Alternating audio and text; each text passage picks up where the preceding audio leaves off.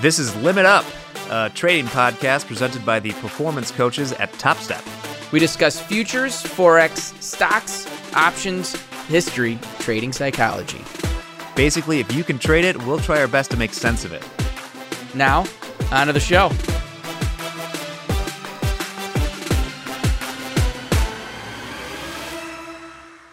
Hello, everybody. Welcome to the Limit Up podcast presented by TopStep. I'm Jack Pelzer, joined by Dan Hodgman in the office. We're both at Dan's desk. It's weird. I know, it's super weird. The weirder part is we're at my desk, but you're sitting in my seat and I'm sitting outside the desk. King in the castle, baby. You could hear one person who's not with us, who's joining us for today's episode, is Michael Patak, the founder and chief vision or visionary officer. I always forget which tense of. I think they both work, but I just kind of shorten it, go CVO. Almost sounds like CEO, but I retired from that. He explicitly made it so it sounds like CEO in case just in case. Questions. I'll stick with the founder, but great to be on here with both of you. Of course. Well, Michael's joining us from Colorado, and now that we have spent a half an hour trying to figure out how echoes work back in the office, we're ready to rock. And today we have a really interesting topic that we've been putting a lot of thought into here at TopStep for the last couple of weeks. I'm titling it, Is Your Trading Strategy Viable? So how do you check to see if what you're doing, because we preach here a lot, and MP, your whole story about training yourself in a simulator where you're not risking live capital. We've talked a lot about how there are differences between simulated trading environments and the live markets. And it's important sometimes to know whether you're giving yourself a false sense of security with certain strategies in the simulator that don't transition to the live markets. And we're not talking about just the psychology of having real money on the line. We're talking about some just technical aspects of simulators and certain types of trading. So before we get to that, since we have MP on, I thought we could just for a few seconds, every asset on the planet is through the roof right now. We're down a little bit today as we recorded Tuesday. I thought we could just play a little bit of what are you feeling? What are you vibing? It's 4:20 when we're recording this. So hopefully we're not vibing too hard. I've heard it's the buy everything rally. That's what everybody's saying. And I don't know. I'll let you guys go first on this one, but.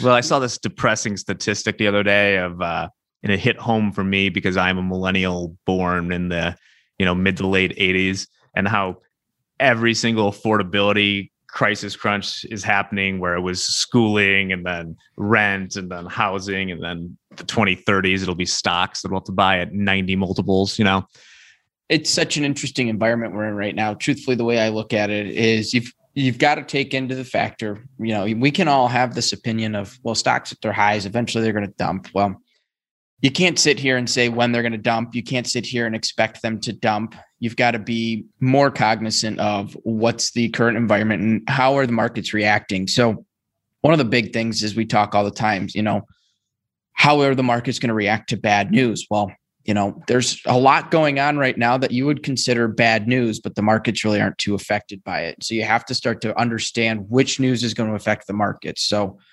if politically things start to change, or you get that crazy political moment where it can cause a drastic effect in the markets, you have to be prepared for that.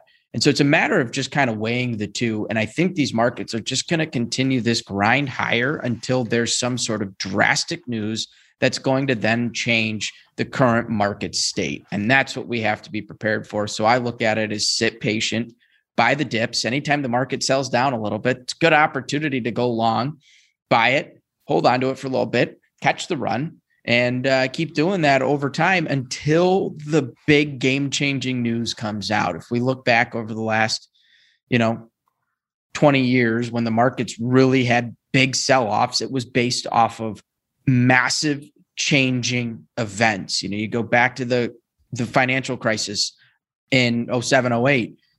There were major things happening there that caused the sell-off. You look to last year, 2020, what caused that sell-off? Well, obviously, we all know what happened. The economy had to shut down for a while. caused massive fear of what's going to end up happening because of this. And that's what's going to instigate these sell-offs. And those are the things that we need to be cognizant of right now. I think there's a bubbling effect happening right now. So I was in 97, like late 90s. I remember the valuation talks, hey, companies getting crazy valuation before they even unloaded their or opened their boxes of the new office that they were getting in. So I remember all that. This one is different. This is you have your valuation. It seems like everybody's a billionaire now. And so everybody's. I'm not. Well, I know. I am. You're right. You guys aren't? Well, depends what video game you're playing, Right. But I think, and I did this, and I've been talking with a buddy of mine and a couple of buddies of mine, and I'm like, dude, there is inflation going on right now. I don't care what you say. You got, besides, volatility is low right now. Got it, 16 or something like that, the VIX. But inflation, you pull up a chart, corn prices, bean prices, wheat prices, lumber prices, copper prices. And my wife, who does not trade, goes to the grocery store quite a bit to pick up many multiple gallons of milk for my two boys. And she's talking about milk prices. And when you got raw goods, check all of them out on a chart. They all started popping after during the mid 2020 last year. I mean, you also have Coca-Cola yesterday, I read, raising their prices on all their soft drinks now. And so you got all that. These are, to me, inflation like flags or smoke, and the fire may not started yet, but I don't know. You got wages increasing. I don't know about that one. I haven't seen that one yet, but you definitely have raw goods increasing. They're all on all-time high. They're all on their all-time highs. Yeah, and the real loser in an inflationary environment is actually Arizona iced tea, because it's well known that they can sell their product for a maximum of 99 cents. I mean, someday you'll be able to get a dozen Arizona iced teas for the buying power of, I don't know, a penny now. Right. So watch out. That is my pick. I haven't had an Arizona iced tea in years. Now I might have to go get one. Yeah, no, I never caught on to that. There's humongous cans. It feels like I'm drinking out of a 40. I don't know. It's weird. That's on you, MP. I don't know. But with inflation this high, they pass it on to the consumer. So the consumer, you already have this income gap that's going on. Now you got the lower income bracket paying higher prices for their, everyday needs. Again, maybe it's not right now, but it took a while for irrational exuberance from Alan Greenspan to say that. And then like multiple years later, the market fell apart. It was like a scream up after irrational exuberance. And that was like in 96 or something like that. There's definitely more euphoria out there. For the longest time, there was a lot of people that were still kind of betting on a recollapse, or the other shoe had the fall as far as these markets. Now everyone's kind of long, I feel like, at this point. There's a lot of just, I get that feeling now, which you need everyone to capitulate before it turns around. So I'm feeling it. I'm seeing it. And there are so many things, raw goods out there that I'm noticing, and it keeps kind of creeping up, and it's like, this has gotten a little bit more expensive. Yeah. This is a bigger cost. It's, those are things that, you don't think about it when you do an annual budget, let's say, or you do a monthly budget and you go, okay, I'm going to budget $200 for this, $400 here, $1,000 here, whatever it is. Some of those can be stagnant, but then the other ones, they are increasing. It's costing you more. Now, I think we have an advantage with the current environment. Obviously, there's been a lot of negative and bad things that have happened over 2020 with the pandemic, but you can also sit there and say, certain things I'm saving a ton of money on. Most people are not going out to eat the way they used to, going out to drink the way they used to. I'm finding myself more often than not, when friends want to do something, obviously where I live, things are pretty much wide open. You can go out to the bar if you want, but most of us are saying, forget the bar. I'll grab a case of beer, grab a bottle of vodka. We can go party at the house. Well, speaking of vodka, Coca-Cola, Arizona iced tea, alcohol and sugar are things that are not good for you in the long run. And this is how I'll segue into, but they feel good at the time, right? Oh, yeah. Yeah. So this is my segue. Ooh, I get the segue. I know where you're going with this. To what we're talking about today, because we've noticed some patterns, basically using data that we have gleaned from our traders in the trading combine and the funded account. And what we've seen is that there are a lot of people out there that are using basically scalping strategies. And before we go into kind of the difference between doing that on sim the real markets, we've talked on the show before, but in case you're unaware, scalping is a practice old as time. It's basically being a market maker. MP and Dan, you guys both spent time on the floor. Maybe you want to give like a quick little experience with kind of how trading used to work and scalping back in the day. Scalping to me is just getting in and out quickly. Of course, if you get out quickly, it's a couple ticks or of a move, but that's what I'd always say.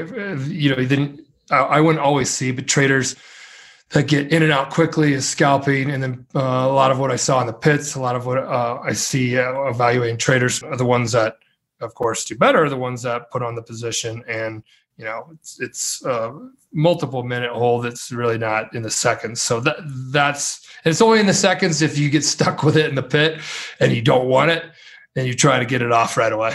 Yeah. When I think about it too, like if I go back to when I got started in all this, the first time I ever heard scalping, what I was told was, hey, we're going to try and pick up 10 bond ticks. And 99% of the people in the world, I think, would say 10 bond ticks is not considered a scalp. That was the first introduction. Then as I've gotten more into this industry and started to learn things, like there were times where I'd heard of scalping and I would think of, okay, someone comes into the pit with an order, you're making the market, your market is 3.5 or 3.6 or whatever. You're creating a little bit of a spread. You get hit on the threes and someone quickly jumps and hits those fives, and you can kind of just be a quick middleman. And that to me is what a lot of people, I think, especially newer traders, are trying to kind of create that aspect when they get into trading, because it is that quick result. You get to in and out fast. You're not taking insane amounts of risk right away. But I look at that as, hey, you got lucky. You got a nice little win there. Take that, hold on to it, and get back to why you're supposed to be trading. Get back to why you chose to trade at that price. Yeah. If the reason why you got in is still there, why are you getting out? Right. Yeah. And the reason it worked for so long, and there's scalping and adjacent strategies that even worked on the screens for a long time, where you would essentially arbitrage, say, bond, like cash bonds versus the bond futures, or buy one of one ripped. Basically, despite what the eggheads at the University of Chicago will tell you in the 60s, markets are not completely efficient, and they're becoming more so, but the easy kind of money out of that is already gone. So we've kind of moved from a place where there used to be significant barriers of entry just to trade futures, right? You couldn't just walk onto the floor and start being a market maker like that. You needed connections and so forth just to get there, right? At that time, if it was just you needed to know someone. There wasn't like a job board where you can go like, here, I'm going to give my application and maybe I can find a job here. You had to know someone that could say, hey, give this guy a shot. Let him just clerk for you for a little bit. Let him be a runner. He'll grab your lunches and he knows how to read a piece of paper when you say you bought 50 at 6 in the SEP contract. Yeah. So now everybody can trade or have access to these markets, but the bigger component as to why these strategies have had most of the edge squeezed out of them, as we mentioned a lot, it's the computer revolution. It's high frequency algorithms. When you're trying to scalp futures contracts, I have we did an entire coach's playbook on this that I would refer you to. And perhaps some people can prove me wrong on this, but I think it's very difficult, if not impossible, to be a ticker too wide, basically trying to scalp futures, point and click style, because so much of your success depends on the execution. Your execution depends on where you are in the queue order, and a computer is always going to do that faster. And not just, you could buy a $50,000 computer, you'd still be last because it's a winner take all. Whoever's fastest does it best. And there are firms that pay tens of millions of dollars a year. It's not so much about the computer you have, but it has to do with, you can pay extra fees to get the microsecond fills. It's the number of fills based off of like a microsecond. You can pay extra for that. You've got to be as close as possible to the exchange, so there's no delay. I mean, you think about it, internet's a great thing, right? We're sitting here, Michael's in a 4-hour flight away from us, and we're still able to have a conversation. But if you're closer together, the closer you are, I look at it as we used to use on the floor, most guys were using these like push to talk cell phones. And that was how the Nextel. So most of them used that. We used the old version. The Nextel had a few millisecond delay from when the guy talked to what you heard. We had instantaneous with these phones. We had, even though we had to change batteries like 4 times a day to keep the phone working, that was an edge because we picked up that half a second to be able to try and hedge our position, or we know something's coming and we're able to call it in. And we're talking microseconds here. That's where people found that edge. And you can't compete with that from a retail perspective sitting at home.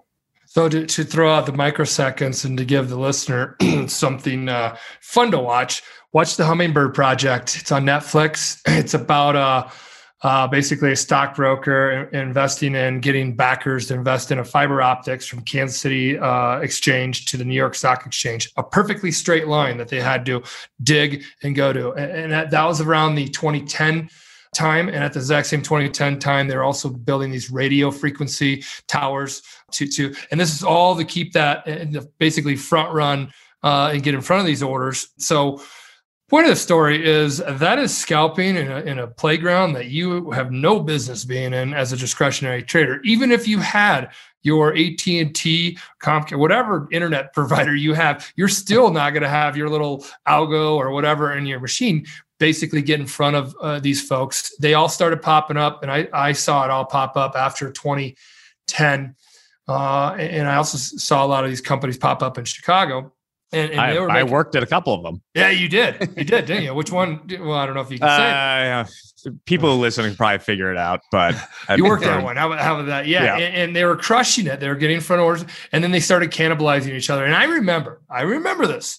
Right when the market opened, I would put it in an order and I'd see somebody jump on top of it. I cancel the order and it's gone. When the markets are really thin, I'm like, there is players out there that are doing this very differently than I am. This is in 2010, 2011. It was 5, 6, 7 o'clock. The market's just reopened, really thin and wide. And then you'd be best bid, best offer. It's just, a 5 lot would jump behind you. You had a 1 lot, 5 lot.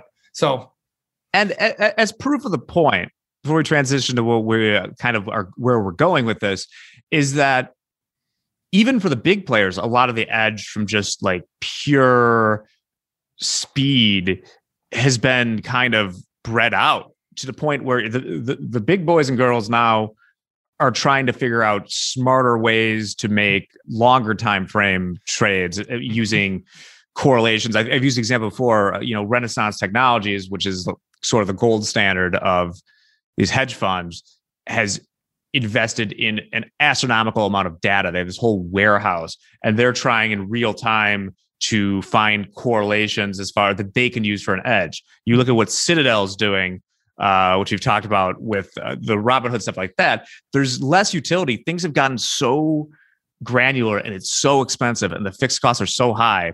That's just why I think that it's unlikely your scalping strategy will work.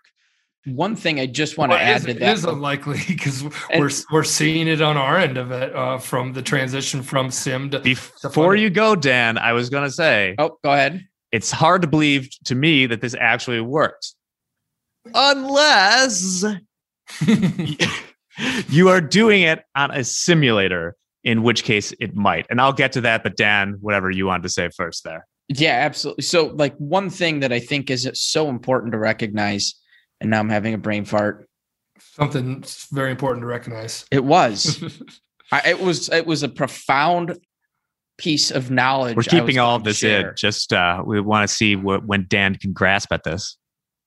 All right, we're gonna move on, Dan. All right. Oh, I got it. Yeah. See, it takes a little pressure to get them to rise up. I got it. I think we always have to recognize. I think we're talking about things that are difficult to do when it comes to trading, especially in the retail perspective. If we need to always think about, well, what are our advantages, right? Because I think there are huge advantages to being a discretionary retail trader.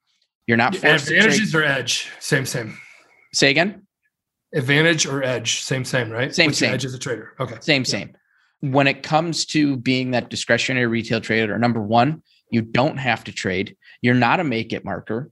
You're not a liquidity provider. You're there to find opportune times to hop into the market. And at being a human discretionary trader, you're not forced to make any decisions. You can sit back and choose to do it when you want at levels that you think are viable and cut your costs. Michael, go back to being on the floor, your daily cost just to show up on the floor, hold your desk and have your equipment. You're looking at $1,000 of every trading day easily just to cover those costs. Now you can have an $800 computer or less at home. You can pay a couple $100, $200 for some all your fees to be trading. And it can cost you $6 or $7 per trade. And you can make $1,000, $2,000 on that one little trade that you're doing. And you can cut those costs drastically. And that's what we talk all the time about, creating a business. This is a business. This is what you have to maintain. And if you can cut costs. I see the lure to scalping. It just because you think that you're not risking very much. And you're going to catch that little move. But in the end, and I'm sure, Jack, I'm doing a segue to you on this one. In the end, like, your risk actually is higher than your reward, and it doesn't pay off in the end. Yes. And I think that now would be a good time to talk about simulators. So obviously at Top Step, we believe strongly that trading a simulator is an incredible tool for you to craft and perfect your strategies, to figure out how you're going to make money before you get in. One place they're not great at is that they approximate the real market, but they aren't perfect. Now, if you're trading like what we would call typically if we look at someone's results and we say, hey, this is a good trader, it's not going to matter for them because they're taking trades that are on a slightly longer time frame than just a few seconds. All right. Simulators do not perfectly account for your queue position. There'll generally be less slippage. You'll get full size filled on a print that would not have in the real market. And you'll end up with better results in the simulator than you would if you were trading the real market. We've noticed this kind of taking root a little bit in the trading combine. And so we just kind of wanted to, just so people know what to expect, because we want people to be able to make money, whether it's with Top Step or not, in their brokerage account or with us, is that even if these things work on a simulator, it's not just a psychological difference. There are technical reasons why it does not work as well. And we have some data to back it up, but David, want to add to that first? Just couple things to be thinking about too, when it is the difference between the sim and the live. Like Jack was mentioning, there's that queue order that is replicated as best as possible in a simulated environment. Are they perfect? Absolutely not. Can you put 3 different simulators up next to each other and are they going to fill the same? Absolutely not. When you're in the live market, it doesn't really matter. If you're number 6 in, you're going to be number 6 out, and it doesn't matter what kind of platform you're on. It doesn't matter what order your type of order you're using. And speaking of types of orders in the simulator, if you're using a market order, you're going to have, and it's a thin market. Take the NASDAQ, for example, and you're working a market order. If the market moves through and 1 to 2 get traded, odds are in your favor. You're going to get that fill in simulation where you would not have gotten it in the live market. And that's something I don't think people are processing when you're trying to be in and out as quickly as possible. Yeah, no, I support that. And I look at we're talking about the sim, and we're not discounting that by any means whatsoever, because flight simulators are what pilots start on. And they try to replicate every situation that a pilot would have. But there's very few, I would say, pilots that ace the flight simulator and come out and just be Top Gun. You got to go in the live markets. You got to go in the real world. And it's not, there's the unknown unknowns out there where you don't know what's going to happen, and you're going to be prepared the best you can. Is the simulator preparing you? Heck yeah, hell yeah. Why? Because it's putting you in a position that you can get in a routine, you can get into a strategy that fits and successful. But if you also understand that the strategy that you're doing that you may think is successful doesn't work live, that's the type of information we're going to start spitting back to you and help guide you, because we are seeing little to no success. And this is a great segue for you, Jack. At the funded level, I'd be remiss. Those that came from the flight simulator of scalping, So here we go. I'd be remiss not to say too, I just saw the other day that they now have HR virtual simulators where you can fire some poor digital. I swear to God. So you go in there and you sit and you have to fire this guy. Depending on how you do it, he might like throw a fit. That's just creepy. I know. Do you have your like VR headset on or something? Or this is a whole world that Michael, I don't want to find myself in a situation where I'm using an HR simulator. It may or may not happen. Who knows? Anyway, we actually have a Top Step pretty much as close as you can get to a real world scientific experiment on this, because we have, for people to pass, we have a pro account option where, just to give them a break on, data fees and stuff like that, where they can trade in a simulated account to unlock a premium funded account. But they're, for all intents and purposes, making real money. And what we have seen is we've seen a number of people be successful using strategies that involve usually hundreds of trades a day. Dan, you would know the exact breakdown of it. Absolutely. And when it comes to trades, the number of trades in a day, it kind of varies. Some people are doing it on a little bit shorter or a little bit lesser time frame. Some are doing hundreds of trades, thousands, up to 1,000, 2,000 contracts in a day. What it really comes down to, it's blatantly obvious. You can see it in how long they're in their trades, and they've got big days of $2,000, and their trade duration is 2 seconds. And I'm looking at it and going, well, you made 250 trades today, and you did it all. Every one of those was averaging 2 seconds or less. First off, how do you have this mental stamina to sit and do that? But there's opportunity to take advantage of those advantageous fills in there for sure. Yeah. But what we're finding though is those individuals that are trading that way. And I dig into trade reports. Yes, I look at them. Yes, I talk to the trader team. And I'm seeing, and we're getting more data, and we'll be providing that to you folks to understand what's working and what not. But like those people that are like literally, Dan said, a couple seconds, 15 seconds, even anything under 30 and things like that. I was like, they find no success at the funded level. They can't. And what is success at the funded level?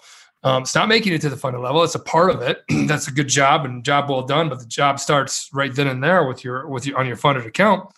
It is growing that account. Yes, you need to grow your account to take a withdraw, and you have to grow and take a withdraw. And that to me is success. That's you professionalizing your skills, your talents, your passion, and getting to your goals. So we paid out millions of dollars last year, we processed millions of dollars in withdrawals last year, and we're already past the $1 million mark this year. And we're seeing the folks that are taking those withdrawals are longer time frame. They are trading less. They are showing patience. They are showing that they have a strategy from the combine, from the evaluation period that works live. And it's almost a mirror of like how they're trading in the combine to the funded account. So we don't see that. What we don't see is that happening with those folks that are trading short time frames in the combine and then getting on a funded account. And I think Dan or Jack, you probably have the stats on what percentage of people. Yeah. So I think one stat that'll illustrate this is let's talk first about how we kind of identify the sorts of accounts that we think might be trading in a way that works on a simulator, but not live. We looked for accounts that had many trades, but overall had either an average or median trade. Let's just say for now, 15 seconds or under, 30 seconds or under. But for this next stats, 15 seconds, which I think accounted for something along the lines of 7% of funded accounts. So in the funded accounts, so 7% of funded accounts were under 15 seconds. Yeah, for the from their median or average. Yes, for the first stat. Yeah, and what we found was that traders that fit that criteria, 97% of them were not profitable when trading live futures in the funded account. Now, you could look at any industry stats that say where profitability is in futures. It's way more than 3%, right? And in addition, and these are traders that did well in the pro account, over the entire period, we only processed one withdrawal for $1,100. That's amazing. Yeah. And when you look at that, I mean, that's we're trying to always guide traders to a better behavior, a better long-term strategy. We start with the combine. We start with hey, risk management, man. You gotta have it. You got to watch your downside. That's the first piece of it. And as we have more tools, trader development tools that we're looking to launch here, and they will be coming out here very soon. And then data will be coming out here very soon. It's going to hopefully guide the traders at Top Step into better behavior. And whether it's with us, like Jack said earlier, whether it's with us or on your own brokerage account, we do not want to set you up for anything other than the best chance of success. Yeah. So that's our goal. And of course, our mission is to professionalize your passion. So to do all those things together, you got to grow your account and you got to take withdrawals. And then you have to have a foundation there of risk management and a strategy that works live. So that's a lot of this is just getting the communicating that out to the folks in the wherever step they are, step 1, 2, pro, or at the funded level, that a longer time frame is probably a better use of your energy. It's probably more sanity in all around, and we're seeing success at it with folks that are taking withdrawals. Yeah. And to be clear, we talk about these average or median trade times. We're talking about winning trades. We're all about cutting your losers. Cut your losers, let your winners run. Right. And another piece of data here is that 85% of the successful funded traders held their trades for between 5 and 25 minutes on the winning trades. Mm-hmm. That to me is the number one thing. I've been here at Top Step for almost 5 years now. And the most common question I get are, what are successful traders doing? I've done multiple interviews with funded traders to try and share some of what they're doing. But when you can get these hard facts behind it, I think it speaks for itself. There's no question about it. If 85% of our successful our traders are being successful and they're holding their trades for that 5+ minute time frame, that speaks volumes to me in the sense that they are being successful. That to me says, well, I've got a good odds in my favor if I'm holding my trades this long. Mm-hmm. Absolutely. And I think it comes back. I heard someone, not to make another golf reference, but someone was talking about enough of that last week with Jared Tendler. Yeah, of course. But you know what? I think this is a good thing. I heard some teachers say something like, are you here to play golf or to play golf swing? And it's sort of a similar thing with trading. Like, what are you here to do? You're here to make money. You're here to succeed trading the live markets. Our goal is not to make you someone that is really good at trading on a simulator, especially because then it almost feels like we're leaving you short then, because it's a disservice. It's a disservice because think about all the hours you're spending learning how to do a strategy that just won't work. It's just kind of like time down the drain. So going back to the speed and high frequency, we're trying to front run your strategy to tell you, hey, guess what? This isn't going to work. If you're in this micro scalping world, you already got players that are bigger, stronger, and deeper pockets than you do. You're also risk to reward and winning strategy. It's not sustainable. You're going to have a win, basically a win rate that is massively high. And it's hard to have that high of a 80, 90, 100% win rate as you go out there, because trading is about making mistakes and learning from them. And win rates that high are very hard to sustain over a long period of time. This strategy itself doesn't work at our funded level. Find time frames that are a little bit more well thought out. And as Danny said, find your levels, have your plan, know how much your costs are going to be. This is crazy to think about in and out, in and out, in and out, in and out. I mean, each time you do that, the clearing fees, not even commissions. Commissions are really low. They're like discount brokerage type stuff at Top Step, because that's what we kind of match it up to. But you still got your clearing fees, and that's an exchange thing. That's a pass it through type world of exchange fees, passing that through. That's expensive. Yeah. And one thing I want to do, instead of just us sitting here telling you what you shouldn't be doing, I want to kind of give a couple things that you can do. Yeah. Let's talk about what the good traders are doing. Let's go glass half full, gentlemen. Come on. That's where I want to be here. And I've had a lot of these conversations with a lot of people. And a lot of the traders I've talked to have said, yeah, I've noticed it just doesn't work when I get live. I think I'm struggling mentally. And we can look at their data and their trading completely changes. And they're starting to recognize that they're not getting the fills that they were getting in sim.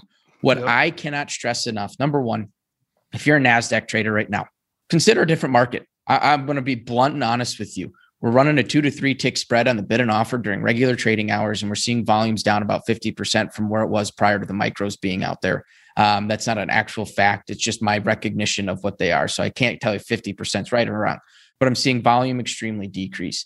That market, and I use the term elasticity pretty regularly when I talk markets, the NASDAQ is extremely elastic. So to try and slow things down for yourself, a lot of traders are looking, I think, in my personal opinion, too short of a time frame. So start opening up the time frames you're looking at. Look at the 30-minute. I personally have said this hundreds of times. I run a daily, a 4-hour, an hour, and a 30-minute chart on any market that I'm trading. I try and keep the high time frame. Daily, hour, and 15. Yep. No 10-second charts? Nope, no 10 seconds. Because you need to slow it down for yourself. How do you slow down your trading? You slow down what you're looking at. If you can slow down what you're looking at, you're going to see a picture a little bit clearer. You're zooming out. You're getting that bigger picture. You're starting to recognize, wow, this price here, 12,875 has been a great, and that's a total random number I'm throwing out. I have no clue where that is right now. Sure.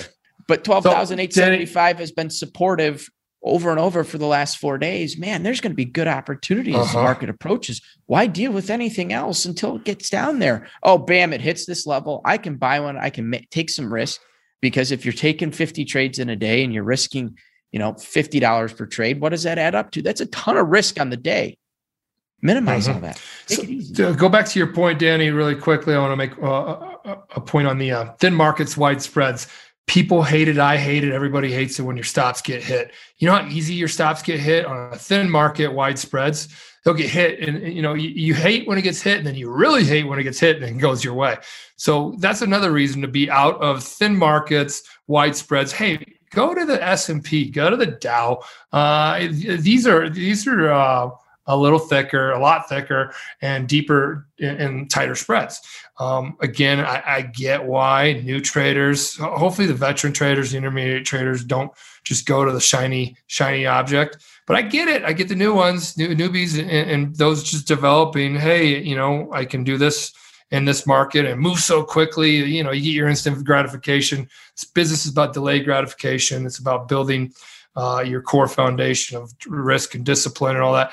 And that, sorry to break it to everybody, that's not terribly fun all the time. It's like watching paint dry. It's a slow process, but when you get that process going, it's very rewarding. And we see it in funded traders, and I'm sure those that have done really well in their trading can attest to that. Absolutely. Yeah, you're unlikely to find 100 good trade setups in a day. So if you're making 100 trades, maybe think about which of those were your best opportunities. The people that we know are good, have consistency, they're selective, and then they do what we said earlier about they don't let their losers run, they let their winners run.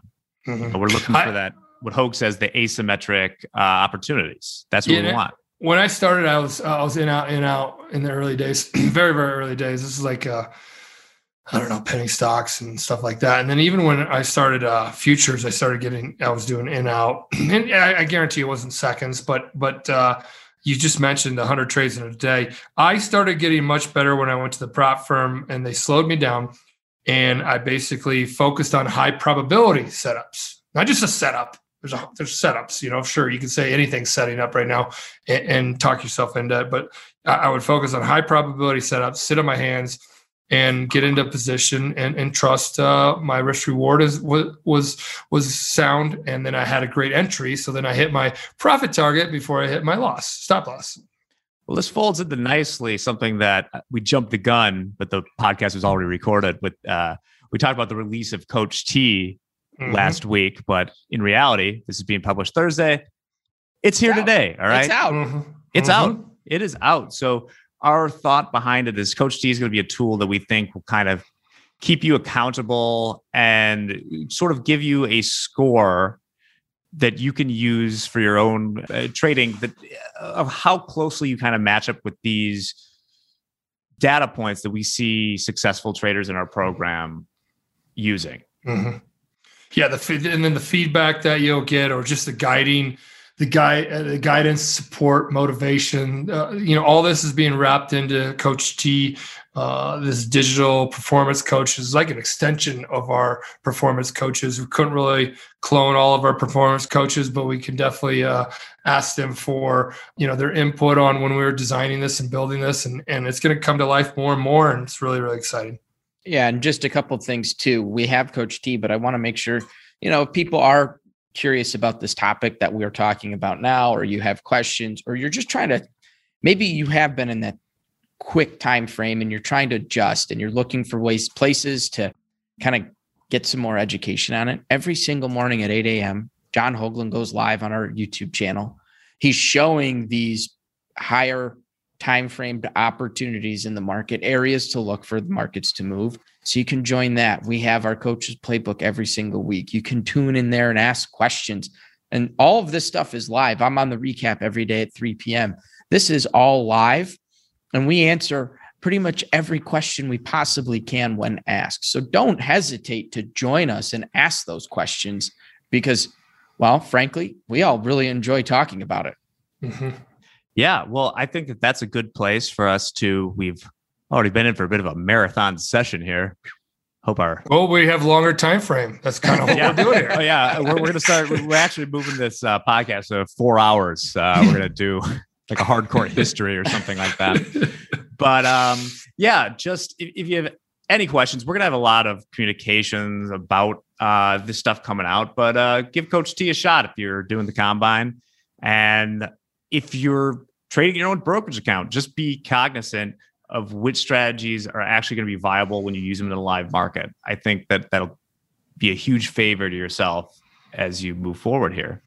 So, MP, thanks for joining us today, all the way from Colorado. Looks like in the background there's like a little concourse or something. I see people walking by. There's a walkway behind my camera right now, and it's the people poor walking guy out to has the to left. sit at the base of the mountain. Oh and yeah, ski as much as possible. Hey man, somebody created this cool co-working spot over here, and I just purchased a private office here. Well, I'm just glad you have a microphone now. So thank you for that. Of course. Well, Dan, thanks as well. We'll be back next week with a brand new podcast, topic TBA, but I'm sure it'll be something. I'm sure it'll be a hot topic. Hot.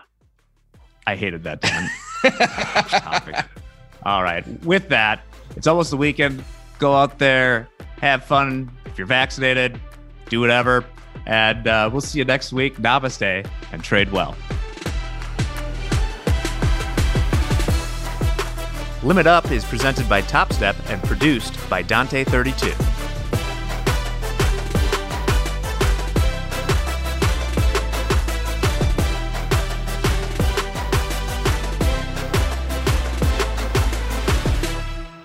Futures and Forex trading contain substantial risk and is not for every investor. An investor could potentially lose all or more than their initial investment.